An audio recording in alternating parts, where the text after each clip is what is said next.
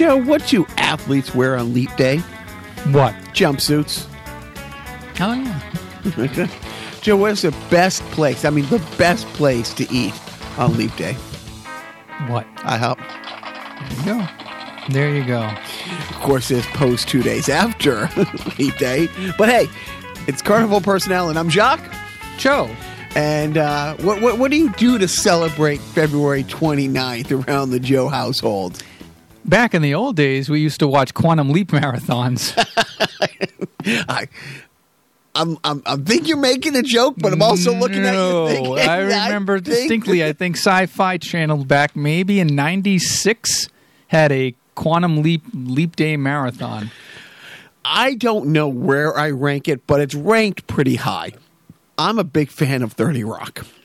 I don't know how vested you were in 30 Rock. Like, you know, on my celebrity wish list, it is not. I could not stress this more. It is not Tina Fey. She is not on my list. I like her a lot.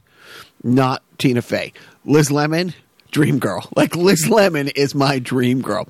But they had, I'm going to say, the greatest Leap Day sitcom episode in the history of television.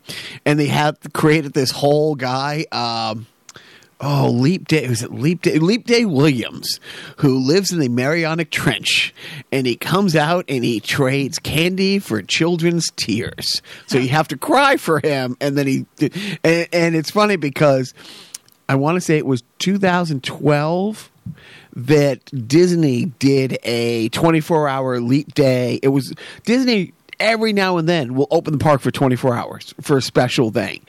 And it was on Leap Day, and there were so many people like wearing it. So look it up, the Leap Day William costume that the guy Kenneth.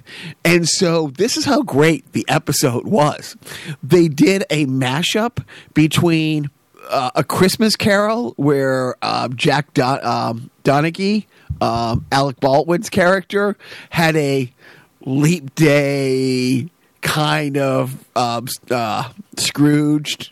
Or, you know, kind of the ghost of Leap Day past came and visited him, and it was great. But they also, and I forget exactly how it went, but they kept cutting back to, like, Liz Lemon had never heard of this, like, Leap Day TV special that stars Jim Carrey, where he keeps turning into, it's like a takeoff of, like, the Santa Claus, where he kept turning into the Santa Claus.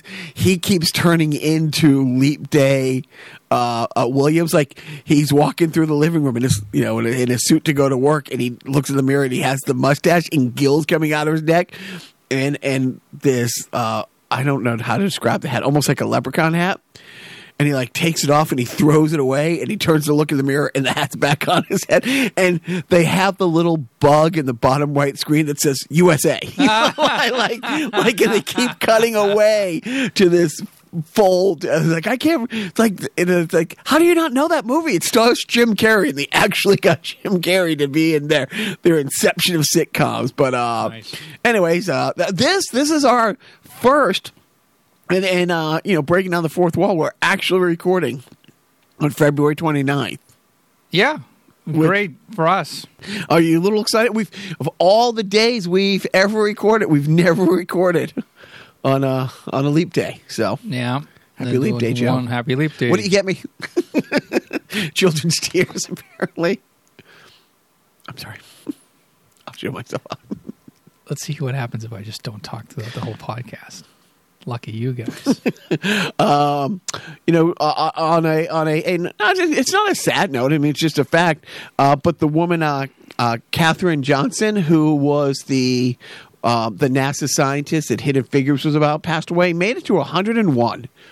And what a nice mathematical number to land on. Like a palindrome. You know, I know what a palindrome is. That's one of the few big words I actually don't have to look up. Yep. Wow. Mom, I had what was it? Was it the Andover zip code? 01810? I lived in a zip once. I had a zip code that was palindrome, and I felt smart telling people. I think I used it as a pickup line. But Weird Al did a whole song with palindromes called Bob, in the style of Bob Dylan. Did he really? Yeah. And every single sentence, every line is a palindrome. That guy's genius. He is. He is a genius. I'm going to jump ahead. You know, but first of all, like the Hidden Figures, you haven't seen it. It was great. We're going to touch on NASA in just a bit, but interesting to bring up NASA. But Joe and I got into this conversation the other night.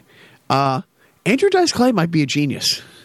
And I never thought those words were going to come out of my mouth. But after our conversation the other night, I did a little research. Andrew Dice Clay might be a genius. You had them all wrong, didn't you? I did, because I'm listening to iHeartRadio, and Joe and I had a discussion about this. It's like it's funny, like some of the bits that they haven't pulled down that maybe they should have. Like when you hear a racist bit, like it's 2020, you know, and there was a lot of bits. I think most of their material came from the early 2000s when, you know, you could make brown people getting on an airplane joke, you know, and a lot of them, like, you know, Dennis Miller has a bunch of those. I'm like, yeah, that's that probably, if I was curating the playlist, that wouldn't be there. Jeff Dunham has a terrorist dummy. Yeah, see, yeah. You know, like the yeah. I think, what's his name, Mahmed or something like that. The suicide bombing. Wow. Yeah, and I think that was after 9/11. So, you know, which is apropos. You know, no, the little ones you blow up so young. So, you know, and sometimes you hear bits that just aren't funny, and I'm like, I'm not funny. I don't have to tell anyone accidentally listening to that. But when I hear stuff, I'm like, how did that? Anyways. So what about Andrew Dice Clay? So I called Joe, and I'm like, I just heard this bit, and it was awful. It's like, and I start describing the bit. He's like getting agitated because somebody tells him, do some of your rhymes. And he's like, I know my fucking act. I don't need your help. You know, it's like kind of almost like he was having a breakdown. It was almost like an Andy Kaufman kind of thing, but it's a quiet club. I mean, you can hear like people putting their drinks down on the table, and then it segued into a discussion with Joe and I. It's like, why was he funny and how was he funny? And it's like, yeah, that hickory dickory, which Joe launched into answering everything like that for the next 20 minutes before I begged him to stop. I said, I will take you doing Dennis Miller at the end of everything. Hickory dickory dock, babe. This guy's got me sweating like Nixon, babe. Cha-cha. You got to throw the cha-cha. The cha-cha. And so we're talking about it. He goes, no, he put out a whole double. Joe tells me he puts out an album of his bombing, and he doesn't put out an album. It's a double album of him just bombing. And we're like, wait, you know, he did Fort Fairlane, and then Joe starts telling a story about what TV show was he on where he was crying because he was so proud of it. Arsenio Hall. Yeah. He was on Arsenio Hall as a guest to promote Fort Fairlane, and he kind of broke kayfabe a little bit and when he was addressing the audience because, you know, the audience was giving him a little bit of shit. You know, if you imagine, Arsenio's audience was probably mostly non-white and maybe had some things to say about Andrew Dice Clay's material. But I remember him addressing the audience and saying, you know, this movie is like my Gone with the Wind, and or something like that, or my Citizen Kane, or, you know, he equated it to some, you know, monumental achievement in cinema. And he's like, I'm just so fucking proud of this movie. I'm getting emotional because I know you're just going to fucking love it when you see it. Oh. And maybe had they seen it, they would have, but no one went to see it. Right. If an Andrew Dice Clay movie falls in the woods. And it did. I think that's where it premiered. So I'm like, you know, and when I hear the material, I've liked some bad comics. I like some bad comedy. I like my own stuff. But I've never been a Dice guy. And I get it, but I was always amazed how big he got. And not for a long time, but he had a window where he was big. But I'm listening to this bit on iHeart, and it's just hard to listen to. So I tell Joe tells me about it. Rick Rubin produced that album, and he did it at the Comedy Store in Los Angeles. And when he started, it was a late night thing. He purposely went in there almost after hour, like, you know, an hour before closing time, like on a weeknight. And he had some fans when he started, but he was rude to them. And he basically drove out the people who would have cheered for him. In the business, it's called walking them. And it's right. He walked the crowd. And so he's left with 20 people who probably were, maybe tourists who were like, oh, I can't believe we're getting to see this guy for like $5 on a Wednesday night. And it hurts. It's like I said, it's like an Andy Kaufman thing, but in an almost empty quiet room. And It's called The Day the Laughter Died Part 2 or something like that. And I guess Mitzi Shore went to his house like the next day and like, you can't release. That will kill your career. It will kill your career. Went gold in 4 days. In 4 days, Wow. It went gold.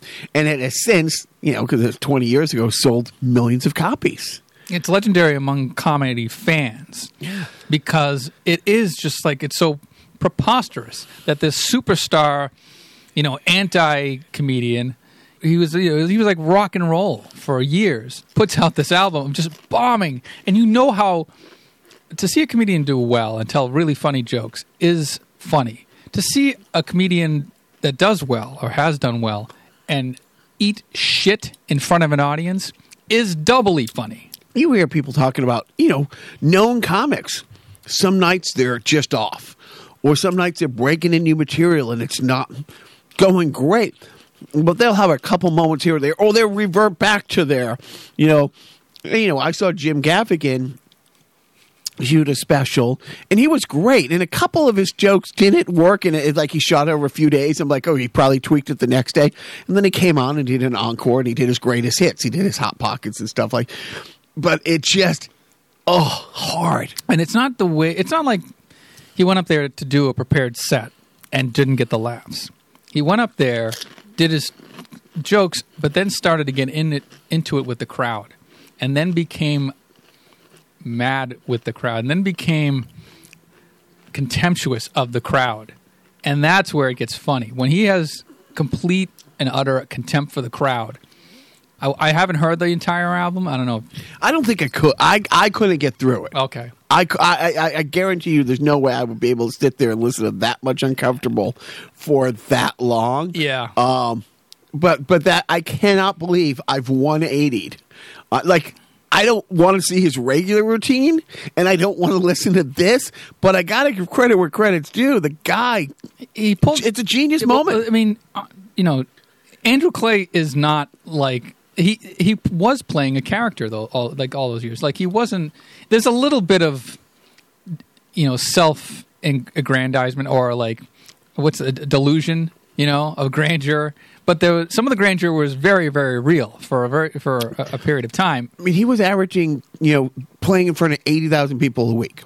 He'd be doing 8 shows a week in front of places that held 10,000 people. Right, and he started a lot of careers. Like he would have new comedians come up on tour with him, like Jim Norton or these other guys like Jim Florentine. These other kind of rude white guy comics from their late '90s. Early 2000s got their start by touring with Dice, and Dice sort of taking them under his wing.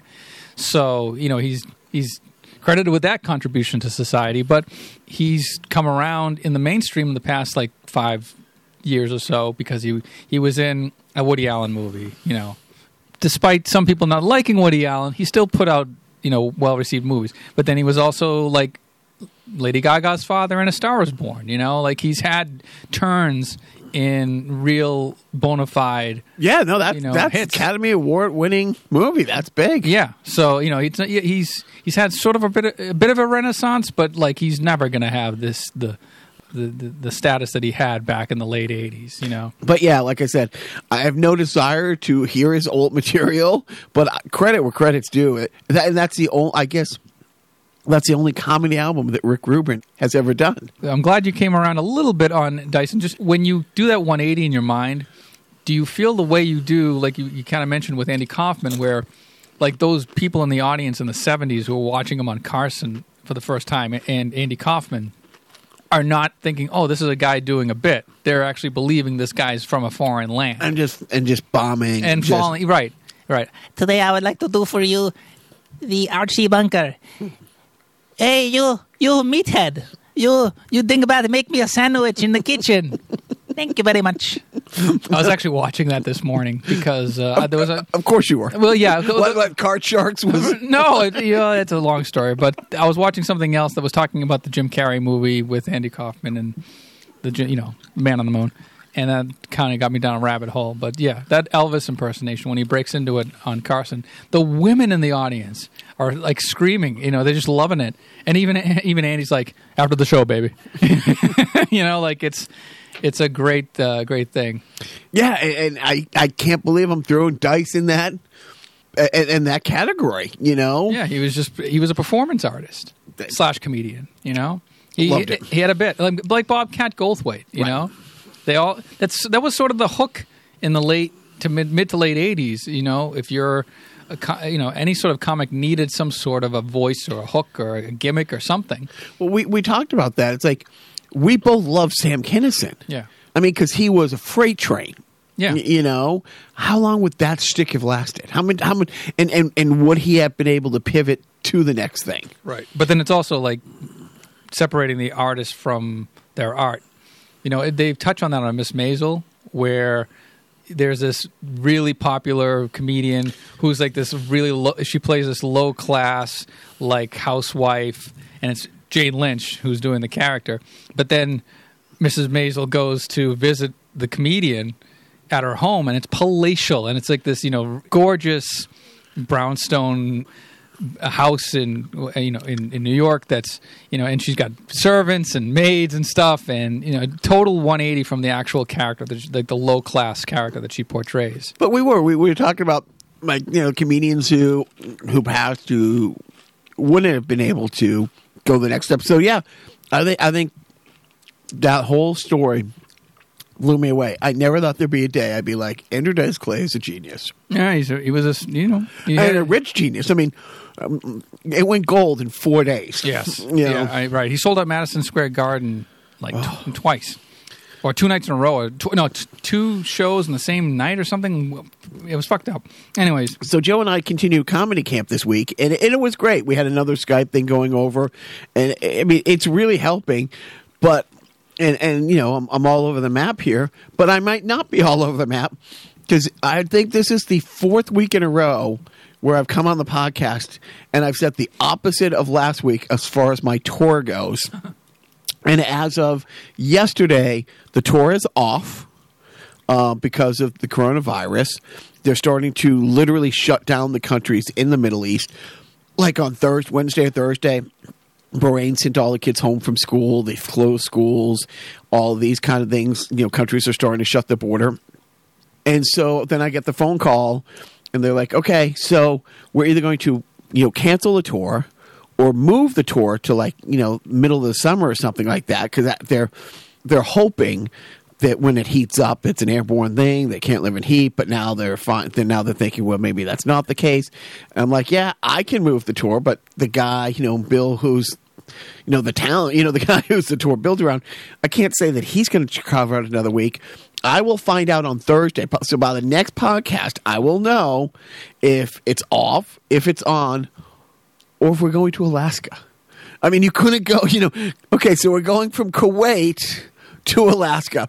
Little different dress, but yeah, so I'm going to continue to keep working on the material in case this does happen. And if it doesn't happen this time, so it is funny because on Thursday I got the phone call saying there's a couple events that they want to do in June.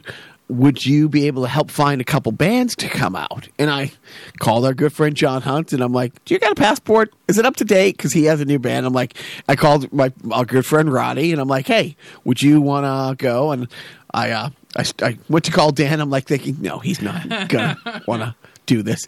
But I did talk to him about it. Then I called some other friends of mine who are in bands, and I sent over the list. So on Thursday, I was rounding up bands. I spent the whole day getting dates, getting all their information, sending links over. And then Friday, I get the phone call saying, oh, not only do we not need these bands right now, we might not need you, but we'll let you know by Thursday. So that's, yeah. So we'll do another session of jokes. And it's been actually fun It's been fun for me. I can't speak for you. And I think a week from Wednesday is when I'm targeting doing this in front of real people.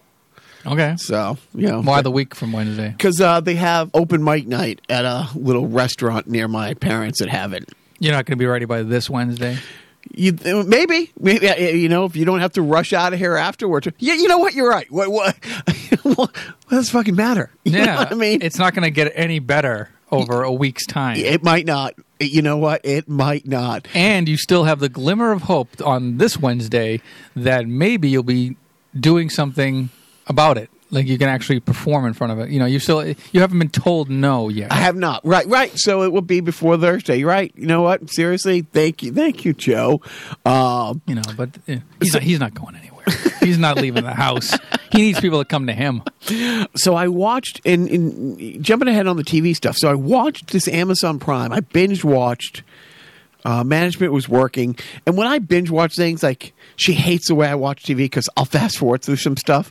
Like I'm watching 8 episodes in a day, and by episode 3 or 4, I know the crux of this conversation, what's going to happen. So if it's a 5-minute scene, I'll go like the last 30 seconds of it, and sometimes it's like, oh, I should rewind this a little bit, but most of the time, it's spot the on. ADD has gotten that bad. It's always been that bad.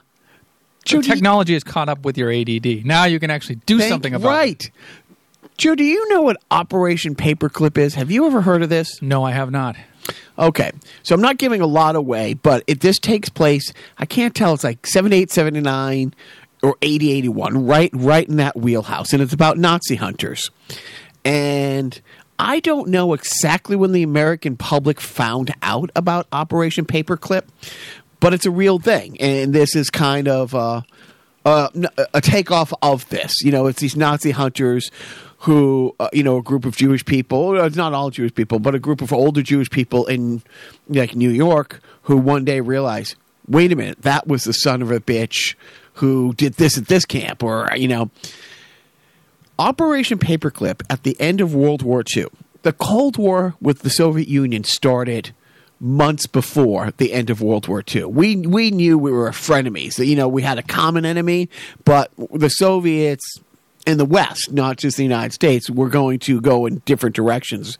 Like, as soon as Hitler's gone, we're going to get to kicking each other's ass as soon as we're done kicking this guy's ass together. As the Allied forces started to close in, there was a mad scramble to get German scientists.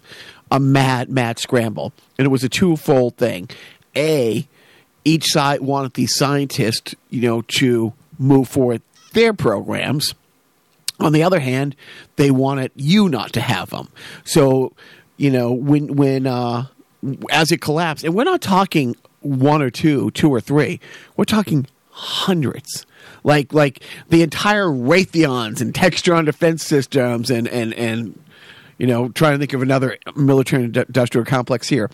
And if you've seen World War II documentaries, which we all have, it is scary how close Germany was to the bomb.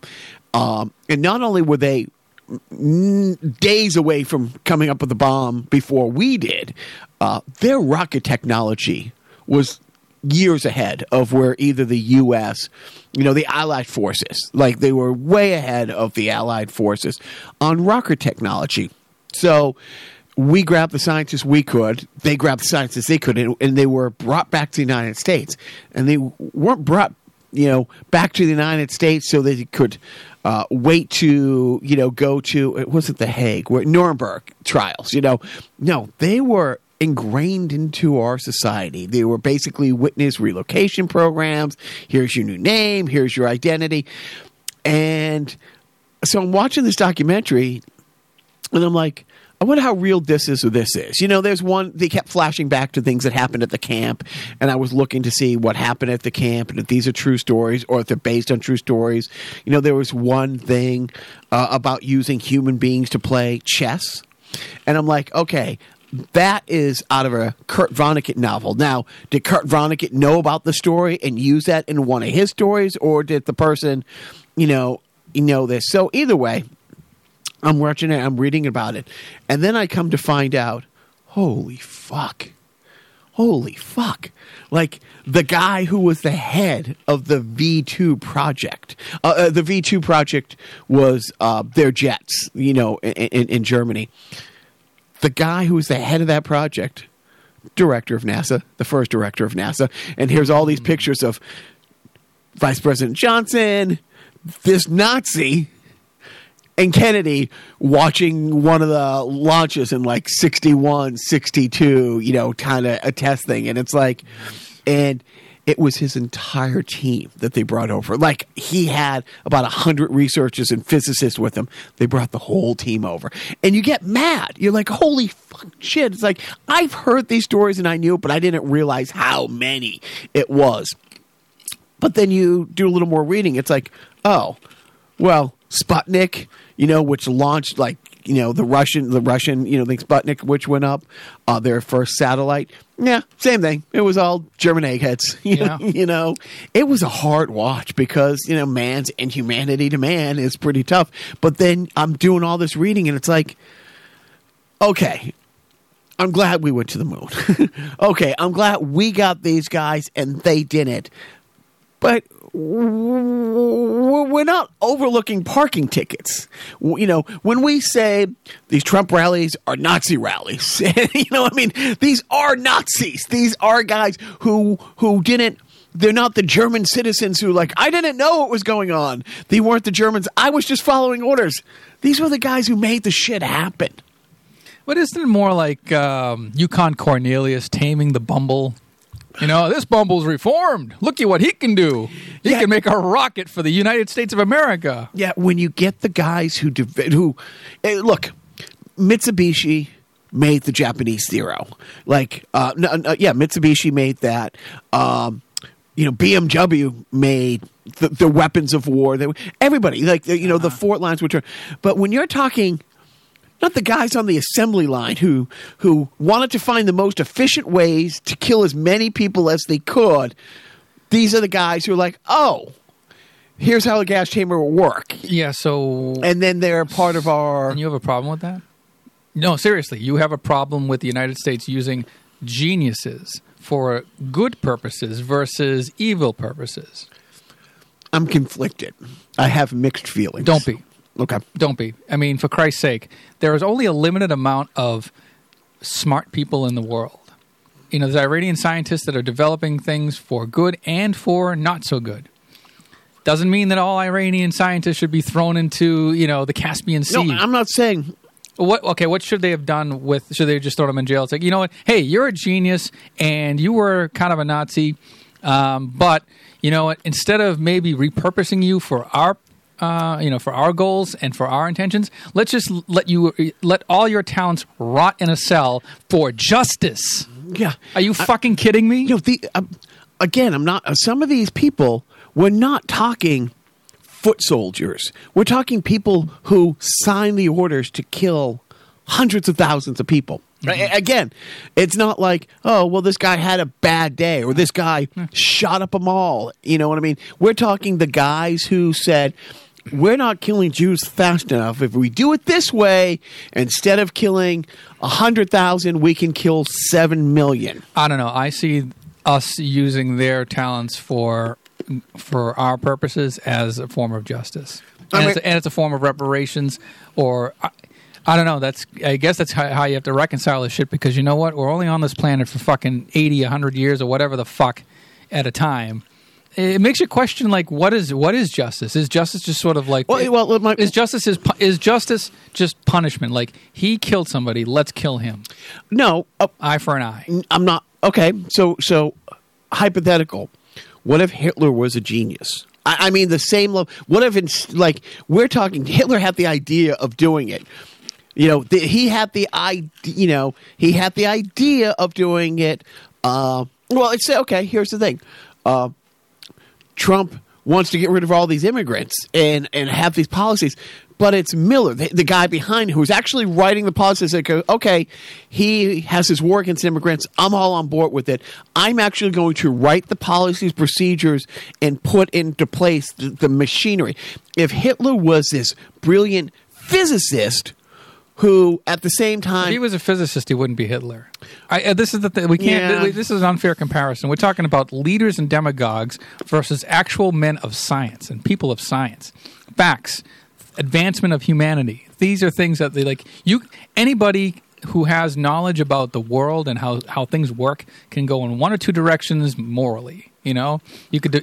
Oppenheimer developed the fucking bomb. It was his biggest. It was his life's biggest achievement. biggest regret. And his biggest regret. I am become death, the destroyer of worlds. That was his quote of another Nietzsche or something like that. But there's gonna be bad things and there's gonna be good things. So I say if it's a toss up between letting smart scientists rot in jail or being shot in the head and letting all of that knowledge go to the wayside just because of justice versus having them, hey, come to our side and, we'll give you some clemency on what you did in the past. And yeah, you were just following orders. Okay, that's the mantra. You're just following orders. But in return, you're going to make us go to the moon.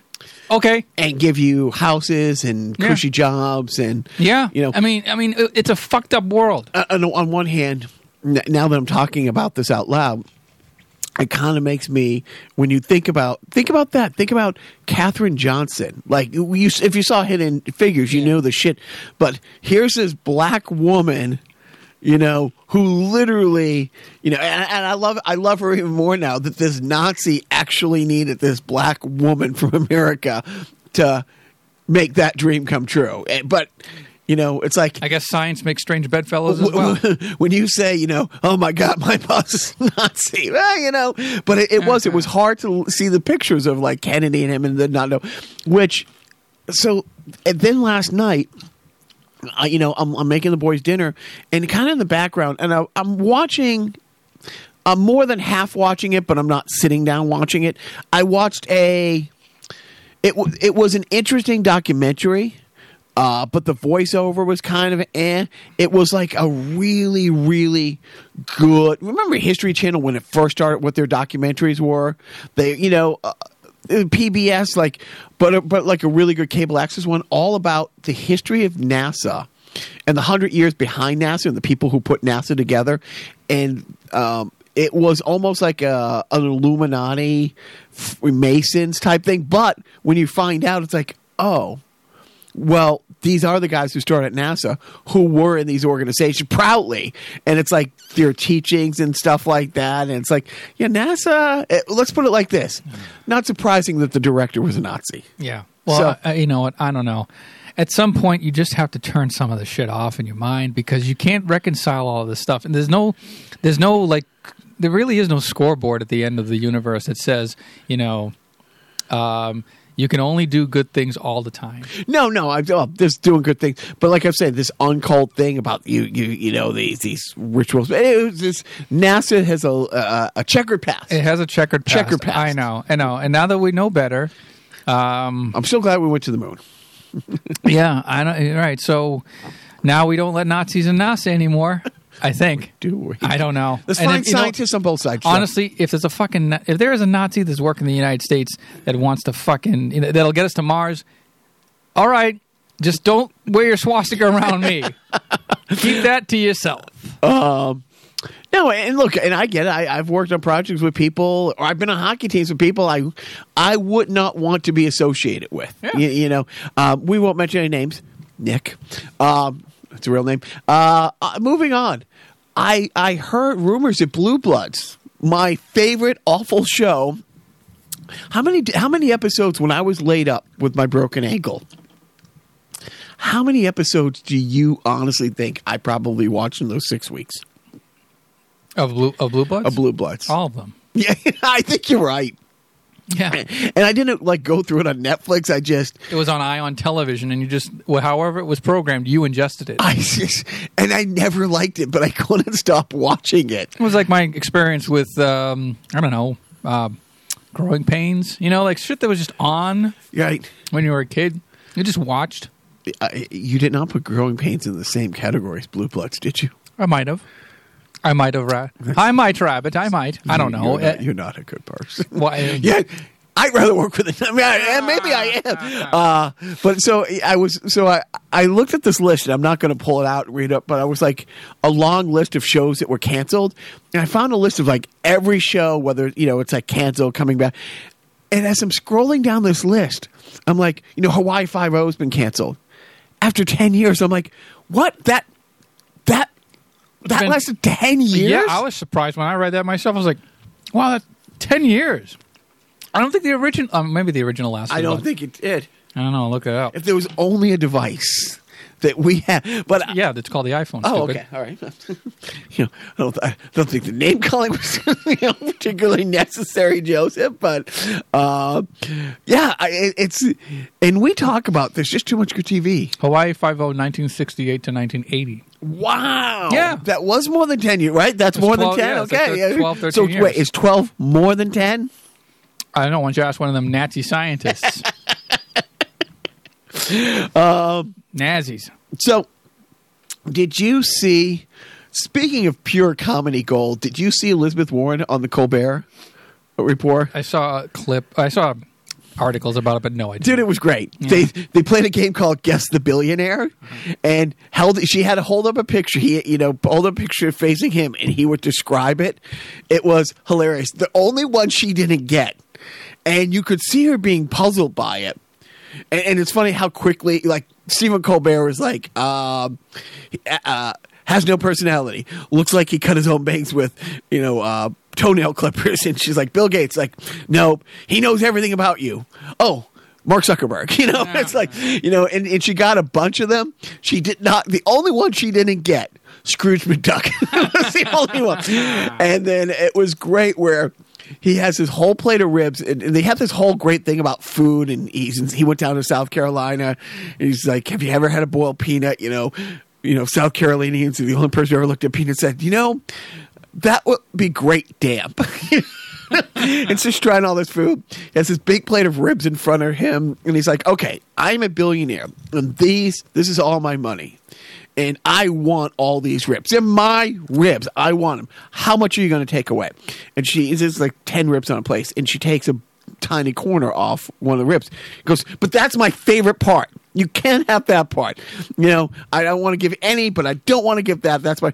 And he grabs a fork out of her hand, and she's like, "That's universal child care, you jerk."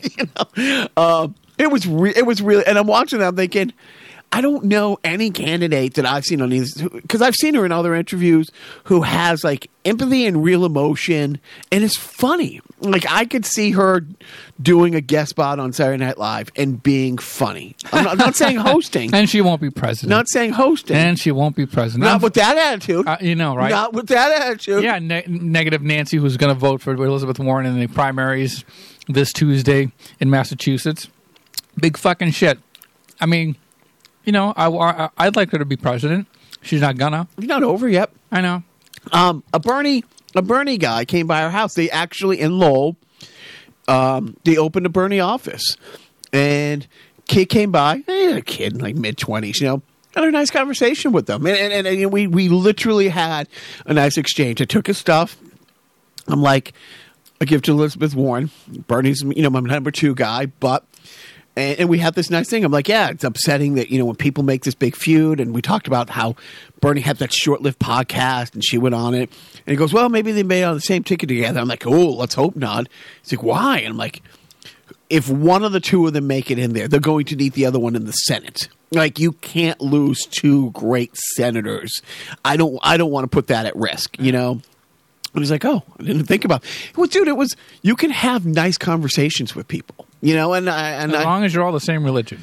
It can't even be the same religion. Has to be the same, sect. Because there's what, 48 different Protestant churches just in the town alone. Die, heathen.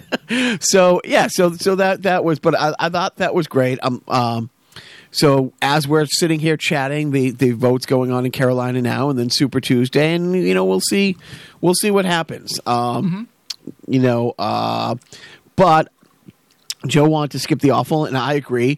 I will say a couple funny, not funny things. Mick Mulvaney gave a talk the other day saying for our country to have the same amount of growth, we need more immigrants coming over to continue the growth of the economy. And I'm like, okay, that's seems not like something anyone in Trump administration. But I just thought like the hypocrisy. The other thing, a few weeks ago, I made the joke, and I told Joe about it. He wasn't on the thread to the F&H guys on the text exchange we have. I'm like, Zach, the Mexican, knows that the coronavirus doesn't mean you have to put an extra lime on the top of the bottle, right? Ha ha ha. Corona sales are down over 40%. Yeah, I mean, because people really do believe that they wouldn't. You don't want to buy a Corona while the coronavirus is going on because why? I don't know, man. Whatever. I mean, not that Corona's like the best shit in the world anyway, but it's just like, it doesn't make sense. I don't know. But I'm like, they just don't want to get that stank on them. Yo. We won't talk about it. Yeah. We'll just move on. But hopefully, I hope I don't get the coronavirus, but the coronavirus is wreaking havoc in my life, and really isn't that what it's all about? It is. I put down there, and Joe didn't see the rundown until he walked in, mostly because he's lazy and he doesn't want to put the effort. And I did the rundown about 5 minutes before you walked through the door. But doesn't mean I can't deflect, Yeah. Officer, I was just sticking my dick through the hole in this fence when this sicko comes by. And, it's like, and I put down for the self-indulgent theater. I requested Paul Lynde doing the theme from the Beverly Hillbillies. You know what? I would love to do a sing-along to a karaoke track, but we had some technical difficulties that took one of my cables that I would normally use to pump in the music to our mixer. I'm using that to record this podcast because I think my recording cable broke. So, I could sing it a cappella, but it wouldn't do it justice. It wouldn't. But everybody, let's take about 5-10 seconds and think what it would sound like if Joe was doing Paul Lynde singing the Beverly Hillbillies. Oh, that was good. I thought it sucked. That was good. No, Blue. It might be the best one you've ever done. Paul Lynde didn't blow as hard. You don't know that. As I did. I thought it was one of your better ones. In sport, so I was reading that the XFL, the ratings have gone down a little bit, but the league says they're better than they had hoped. And I was like looking at the numbers. The highest rated game they had was right around 2 million viewers. And over 4 networks. One game was on ABC. Like all the networks are carrying. And the lowest rated game was on F1, Fox Sports 1. FS1, yeah. In 1 million viewers. And honestly, I just keep thinking, my kids who watch all these YouTubers who get like 20 million for doing something stupid, like having slinky races down steps, at their house. Like they have 3 big YouTubers go to one person's house, and my boys will watch that for like 10, 15 minutes, 25 million views. And it's like, okay, so the cost of doing this was, I think a slinky cost about like $5 and the GoPro and all this stuff. And yeah, for 1/1,000,000th the cost to produce an NFL game, they get 10 times the views. Or an XFL game. So I don't know how the league holds on, but if it's I think it's like movie theaters, like they're making their money in the concession stands. Is that what it is? Yeah, a hot dog at an XFL game, I think it's like $200. So you don't know what the operating costs are. I do not. But by the way, those videos, you know what basically, you know what those videos are? Those YouTube videos are like, I can't believe this fucking guy is like, he's fucking, playing with a slinky. He makes 25 million views. First of all, it doesn't mean he makes $25 million, but whatever. Secondly, it's a cult of personality. These are kids hanging out with friends. Oh no, I know. Yeah. I get it. Like there's a couple that the boys watch it. I don't mind, but there are some times where I'm like, okay, there's one YouTuber who reviews other YouTubers. I'm like, you are watching somebody watch somebody talking about what they're watching. Okay, and no, they don't get $25 million per thing. But people are listening to us talk about what we're watching. Shut up. There's sometimes when you point out my idiocies, can't you just pull me aside and tell me what an idiot No, I have gotta to do air right it out. here? Can I pull my pants back up? Are you done spanking me now? Honestly, I mean, considering our listenership, it's like I'm pulling you aside privately to tell you. It really doesn't matter, man. Come on. What are you doing with video games this week? What am I doing? Not a whole lot. I'm racking my brain trying to think of what I actually played this week, and maybe it was a couple of retro games because I got that Super Nintendo controller that comes with the Switch, or that you can use on the Switch to play Super Nintendo games and Nintendo games. Yeah, I think I revisited Tetris 99 again on the Switch. A couple of Switch things. That's about it. Nothing too fancy. You? So my little guy likes video games, but what he loves is live action role playing. And have you heard of this game, 60 Second Apocalypse? No. Okay. It's the graphics are what they are. They're not. It's not like a mobile game, but it's almost like a 64-bit game. And you're looking down at a house with no roof on, so you can see it moving through. And an alarm goes off. You have 60 seconds to run through the house, get as many supplies as you can, and throw them down in the. And you have a bomb shelter. You have a fallout shelter in your house. You can only carry like 4 things at once. And you got to get your wife, you got to get your son, you got to get your daughter, but your daughter takes up 3 spaces. So you got to find her, carry her, dump her in there. You got to get water. You want to get a med kit. There's an axe, a gun, ammo, like as much as you can get in 60 seconds. Interesting.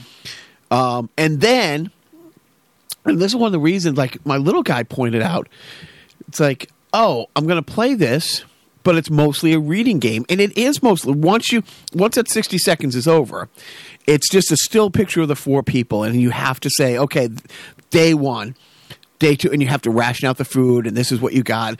And I watched him watching people, and they're like, oh my God, I forgot the radio, or they forgot the axe, or they only have like 3 waters and 4. You can only get water and cups, cans of soup. So it's an interesting thing. I would suggest just watching one 5-minute link so you get an idea what it is. Joe can't tell right now, but in our podcast room, I came down here the other day. I didn't take a picture, but a video. I will post the video that I took, and I will be it with a shot from the game. He recreated this entire room. Like, he took it down, but. Yeah. He made the med kit. He found it. It's amazing. So he turned this podcast room into a bomb shelter. Like a little. Okay, see the water behind me, yes. and the crackers. How that's set up? I thought that was for us. No, it's exactly how it was set up in there. He found out that we have a small transistor radio. He took a box, wrapped it, and it's like in white just paper. He does this, and I didn't know he was doing it. I came downstairs, and I'm like. In my office, my room down here, the podcast thing, it's like all. It's he moved everything aside, and it's this, and it's like, yeah, I'm cool with this. And then my wife comes home, she's like, okay, so upstairs, so we have 3 stories. So he has a bedroom upstairs that he never really uses. He built that fort that takes up half the living room. They have the whole downstairs, his bunk bed and the TV in there, and now he's taken over this. We have a 9-year-old who truly controls 75-80% of our house. And whose fault is that? Oh, I'm good with it. Yeah. And she's like, we actually have a shed out there that he can make that as bomb shelter. It's like, well, I'm like, it's cold. Like, it's my office that he took over. If I'm good with it, you know what I mean? It's like, but so my game playing has been 0, but I have very much enjoyed watching him. And so so you got to go on these missions. And you got to decide, like, which one of the family members to send out, and they'll come back with, like, they come back with 2 cans of soup or a thing of water or an axe or something like that. And then periodically people come to the door and they want to make trades, and they might be raiders, so you have to decide if you're going to open the door. It's one of those however you answer it thing. And so I told him, like, tonight after you leave, what I'll do is we can live action play it. Like, he can be in here. And it's kind of like a Dungeons and Dragons thing. You kind of have to read the story and make things up as you go, like go on these quests and stuff. And we'll time it like 60 seconds and around the house. Like, hide boxes that could have, water in it, but it could have a radioactive rat, type thing and all these. And that's fun. But it's a lot of reading. And you do have to do a lot of reading. So I'm like, yeah, I'm actually... When they sit down, they make a logical argument. When they're like, "Wait, Papa, hold on, X, Y, Z." I'm like, "Okay, you talked me into," because it makes sense. So, so video games can actually, be educational tools, but it's just fun, watching him. He'd rather do that than actually play the game. So, great, good for them. It's creative. So, it reminds me of when I was a boy and I recreated the dice game on Price is Right in my living room. I don't know. Did you? No. Did you? No, I did not. I was trying to think of something funny to recreate from Price is Right as a joke, but the dice game was probably a lack. Like if I said Plinko, that would have been the better. Plinko would have been great. Yeah, stupid. All right, I'll do that over later. Anyway, we can do it now. No, I don't want to do it now. Right. I give up. Wait, on the joke or on the life? Do you want to talk about it? You got some time? So we got that. What have you been watching? You can watch Blue Bloods. You can watch 10 seasons of Hawaii Five-0 now. Great. What have I been watching? What did you say? I called Joe because there was rumors that Blue Blood was going to be canceled. And you said something hysterical like, "How will old people know if it's Friday?" Yeah, something like that. Yeah, they're canceling Blue Bloods. Well, how will they know that it's 7:30 on a Friday? How will they know to take their Geritol? Yeah, I know. I'm funny. So, what am I watching? That Tom Selleck is something. He's a hunk. I've been bouncing around on the digital spectrum here because I'm into like Pluto TV a little bit because they have the Mystery Science Theater streaming channel and Riff Tracks. Which I told Joe, they're coming by here on the 4th. But they're also coming to your neighborhood. Well, it's 2 different sets. So Joel Hodgson and some puppeteers are doing Mystery Science Theater live tour that's coming to Lowell this Wednesday. The other thing that's happening near where I live in Arlington is the mad scientist who we actually ran into last year when Emo Phillips was doing that. When we went to go see Emo Phillips, they were coming out at the same time, so they're kind of redoing it. It's Trace Beaulieu and Frank Conniff. Oh, TV's Frank and Dr. Forrester are coming back to Arlington. Okay, to do their pretend I riffing. don't know nearly as much as this as you do. Who's who? Like, how did they decide to? These are these guys and these are these guys. Weren't they all one big group? Did they all? Yeah, it started off with Joel Hodgson, Yep. and then it was Joel Hodgson with the guy who plays Dr. Forrester, Trace Beaulieu. He did the voice of Crow as well. And TV's Frank was Frank Conniff. He was the mad scientist's assistant. And he didn't do a robot voice. That was originally Josh Weinstein. And he did the voice of Servo for 2 years. The gumball machine guy. So, but then he left, and Kevin Murphy came on to do the voice of Tom Servo. So for the core start of it, I think would be Joel Hodgson, Trace Beaulieu, Frank Conniff as the mad scientists and TV's Frank, and then it was Trace Beaulieu as Crow, and Kevin Murphy as Servo. I am boring myself. No, because I know they're both out. It's one of those things.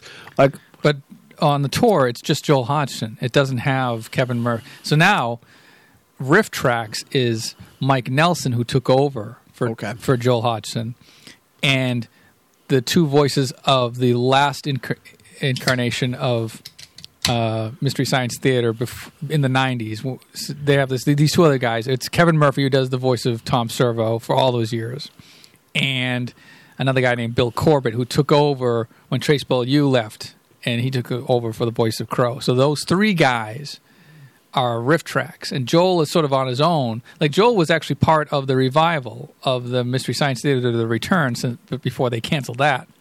So Joel's on his own, kind of, and the Mad Scientists are on their own. I mean, and riff tracks are on their own. the reason I'm curious about these things is because I've dealt with like lots of bands and stuff like that, and I deal with like classic bands, like and pieces of shit bands like rap, who, it's funny, will, if they're all together, they'll play in front of a big crowd. Like I had them doing NASCAR, but then they keep breaking up, and three members will tour as Rap because they own the name as Rap.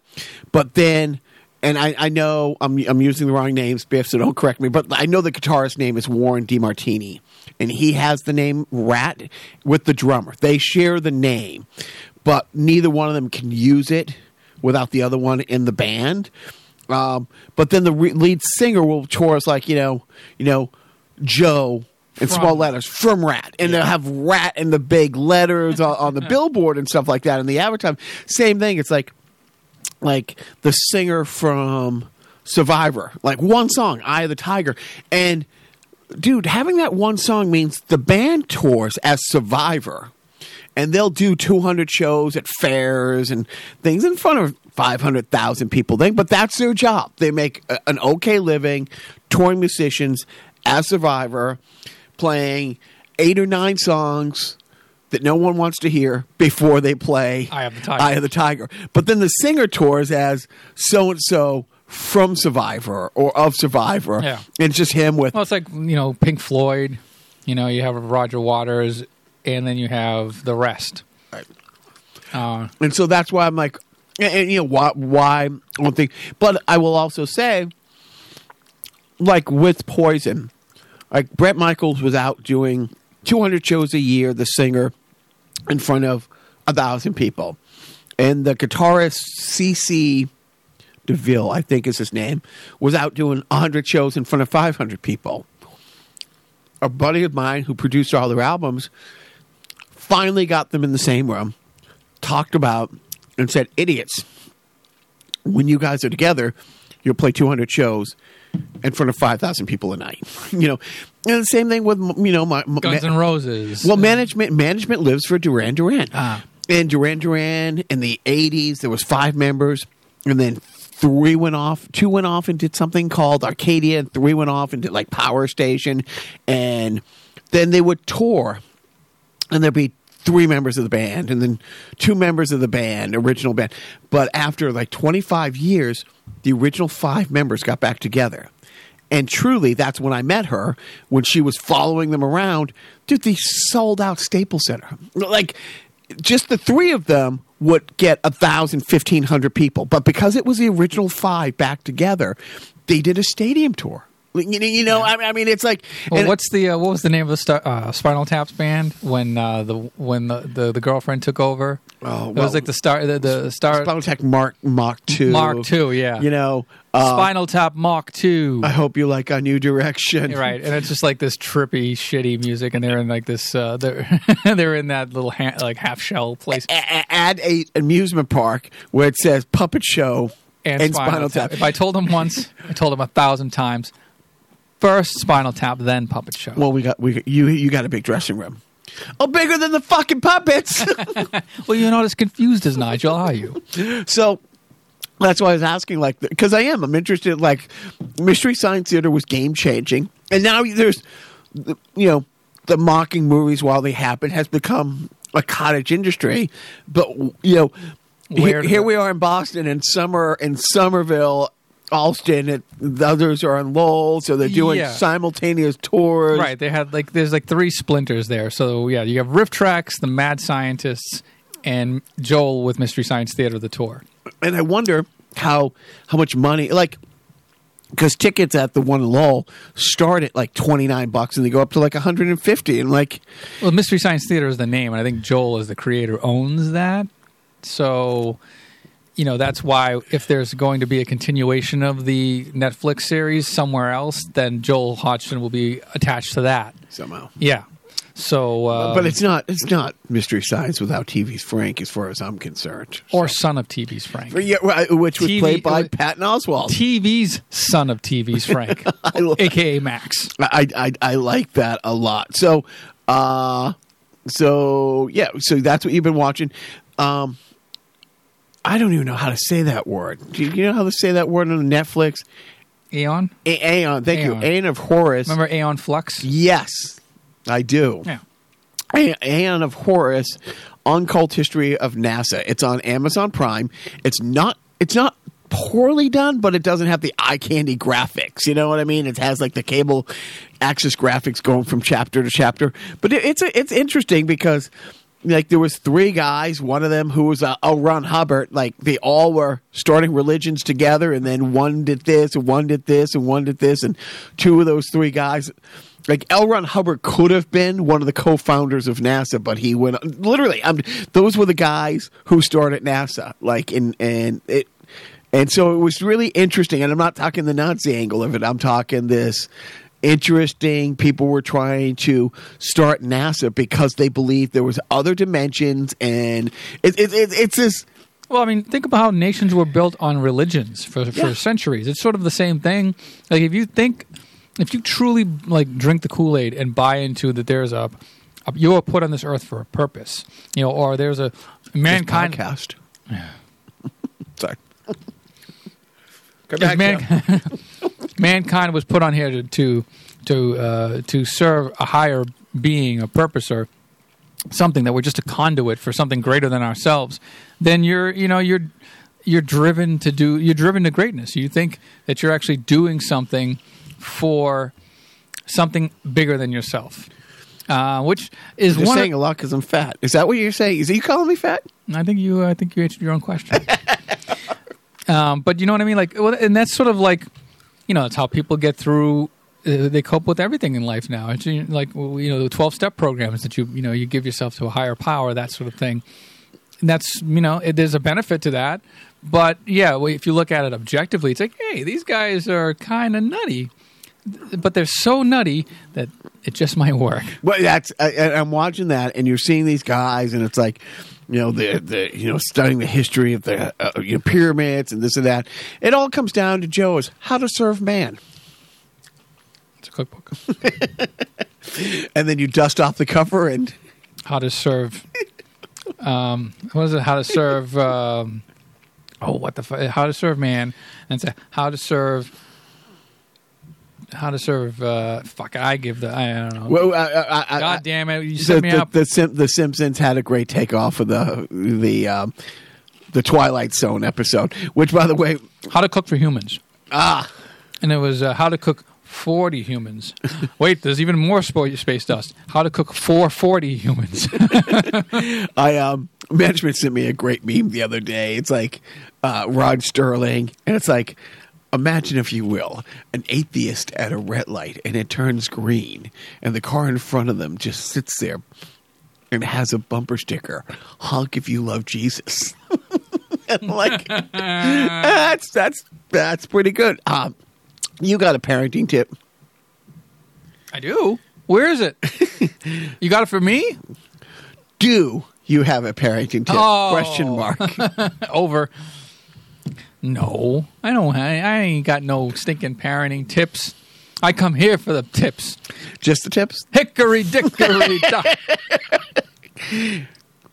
I have to say he's a genius.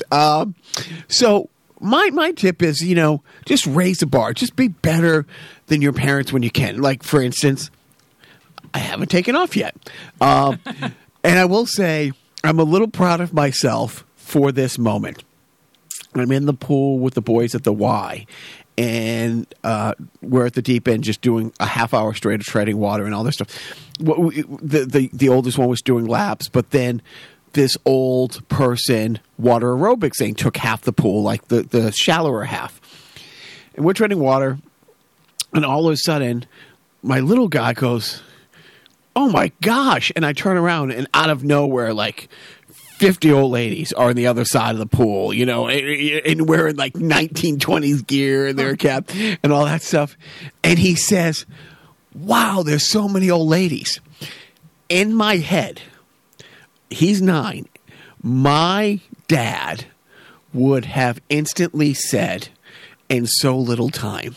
And I, in my head, said, "So how do you not?" I went to say it simultaneously, hearing my dad say it to me, and I'm like, "Don't, Right. don't say, don't, Yeah. don't." That one's for you. That little thought's just for your head. And it's perfect.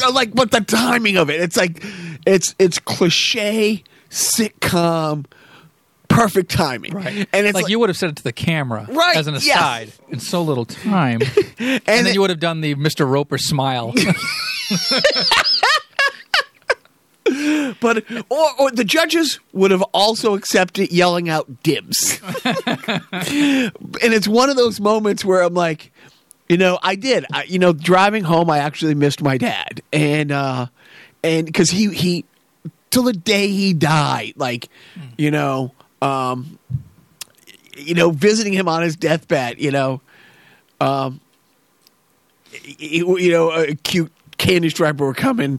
I mean, he was gross and inappropriate, but a girl would say, like, "Can I give you a hand with anything?" He goes, "Yeah, but I don't think the hospital will let you get away with it." And I'm like, "Oh no, because He was on his deathbed. literally." But that's how he was. But that's why he actually had license to say that. Yeah, but I'm saying that's who he was. Right. You know what I mean?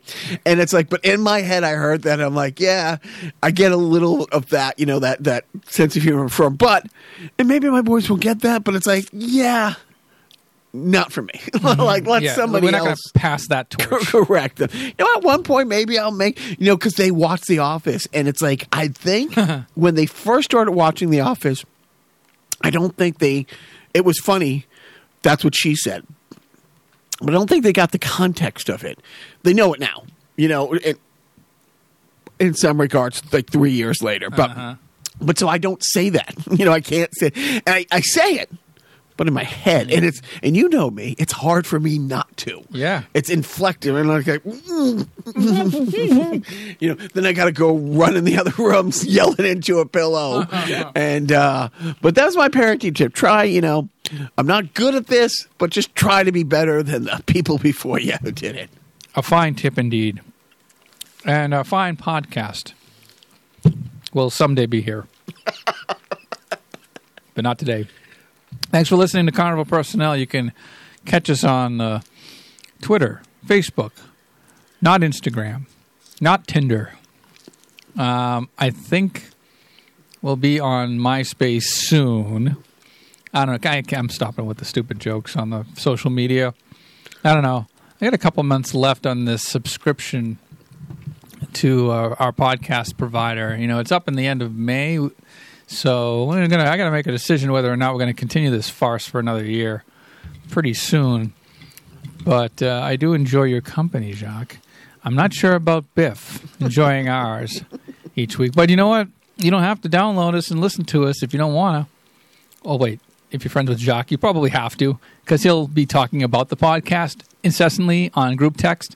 So you might as well just get in on it, get ahead of the game, if you will, just so you know what the fuck he's texting you about. I'm glad I'm not on those group texts. And if I do, I'll hide alerts, because I can't stand them. Can't stand group texts. Holy shit. But, it is what it is. And I'm sure you can't stand this podcast any longer than I have to, so I'm going to end it here.